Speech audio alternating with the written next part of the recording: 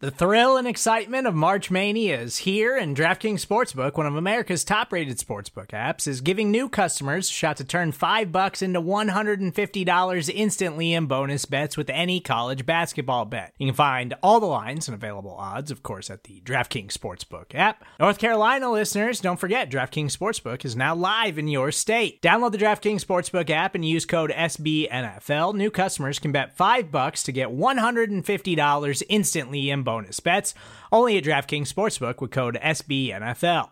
The crown is yours. Gambling problem? Call 1-800-GAMBLER, or in West Virginia, visit www.1800gambler.net. In New York, call 877-8-HOPE-NY or text HOPE-NY. In Connecticut, help is available for problem gambling. Call 888-789-7777 or visit ccpg.org. Please play responsibly on behalf of Boot Hill Casino and Resort. 21 plus, age varies by jurisdiction. Void in Ontario. Bonus bets expire 168 hours after issuance. See dkng.com/bball for eligibility, deposit restrictions, terms, and responsible gaming resources. The following segment is from Monday Football Monday on the SB Nation NFL Show, where we're discussing your favorite team. Subscribe to the SB Nation NFL Show to make sure you don't miss conversations like this one.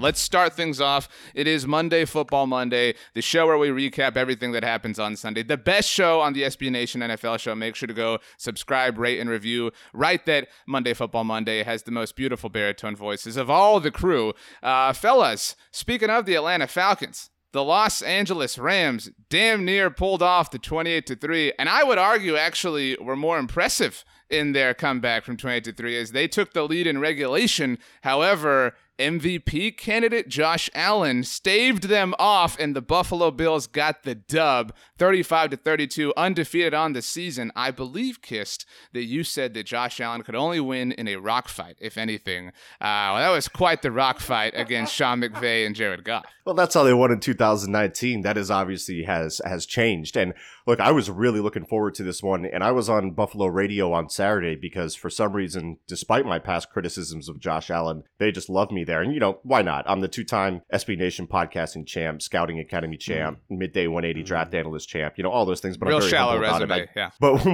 when I talked with them, I told them that, like, this game is going to reveal about a lot of these teams. And first, the question is Jared Goff a real boy again, or have the first 2 weeks been a mirage?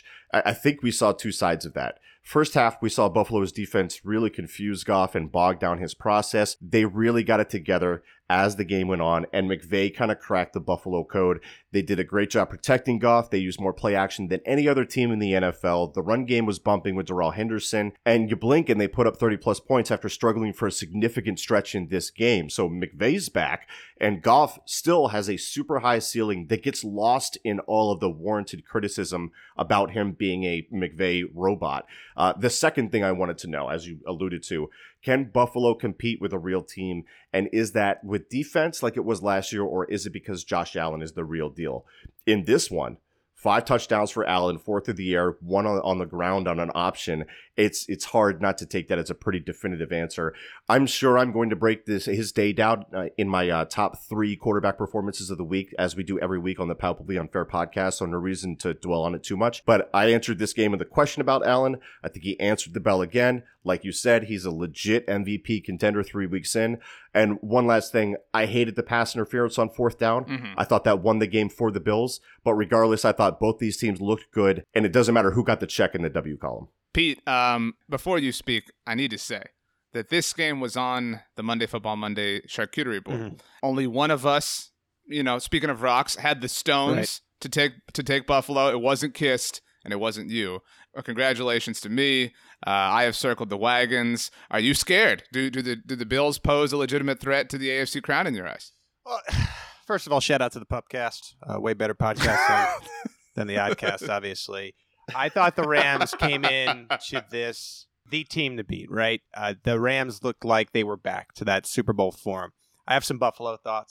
First half of this game was all Bills. I think maybe we should be calling Josh Allen Big Josh, because especially early on, he reminded me of Big Ben, except Ben tends to scoot when he needs to, broken play, space in front. You got 6'5", 237-pound J.A. Styles faking the lateral, barreling into guys in the end zone. Eye-popping, accurate throws in this game. You guys know me. I'm a QB snob. I happen to cover the best quarterback the NFL has ever seen. Wasn't a believer in Josh Allen, but he showed me enough Sunday where I will admit he is good. I do think the Bills can compete with teams like the Chiefs and the Ravens because of Josh Allen. By the way, the Bills don't care about your fantasy team. Someone named Lee Smith scored a touchdown. That's the name I used for a fake email to sign up for takeout coupons. Some Rams thoughts. This wasn't a half and half thing. The Rams were down 28-3 in the third quarter. Their first touchdown came with 4 minutes and 47 seconds left in the third quarter.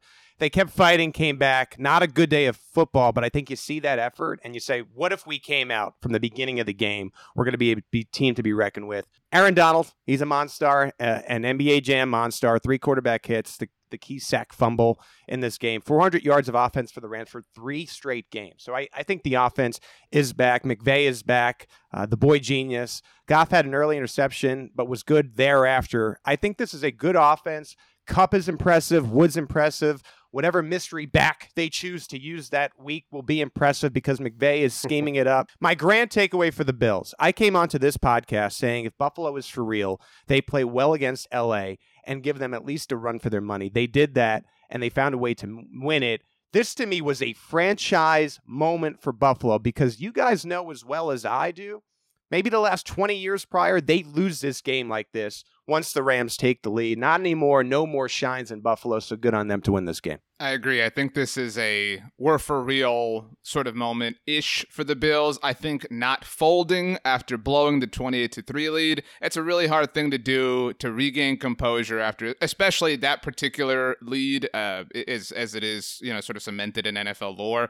I thought this was the best performance we've seen from the Rams. I know it's their lone loss of the year, but beating the Cowboys and Eagles 2 tomato cans, as my boy Kiss likes to say, ironically, about the Bills. This was a really impressive performance.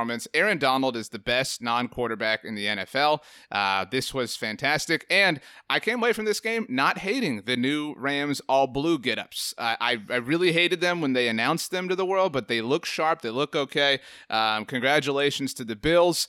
You're for real. Pete Sweeney has acknowledged your existence, and that's really all that matters. But 100%.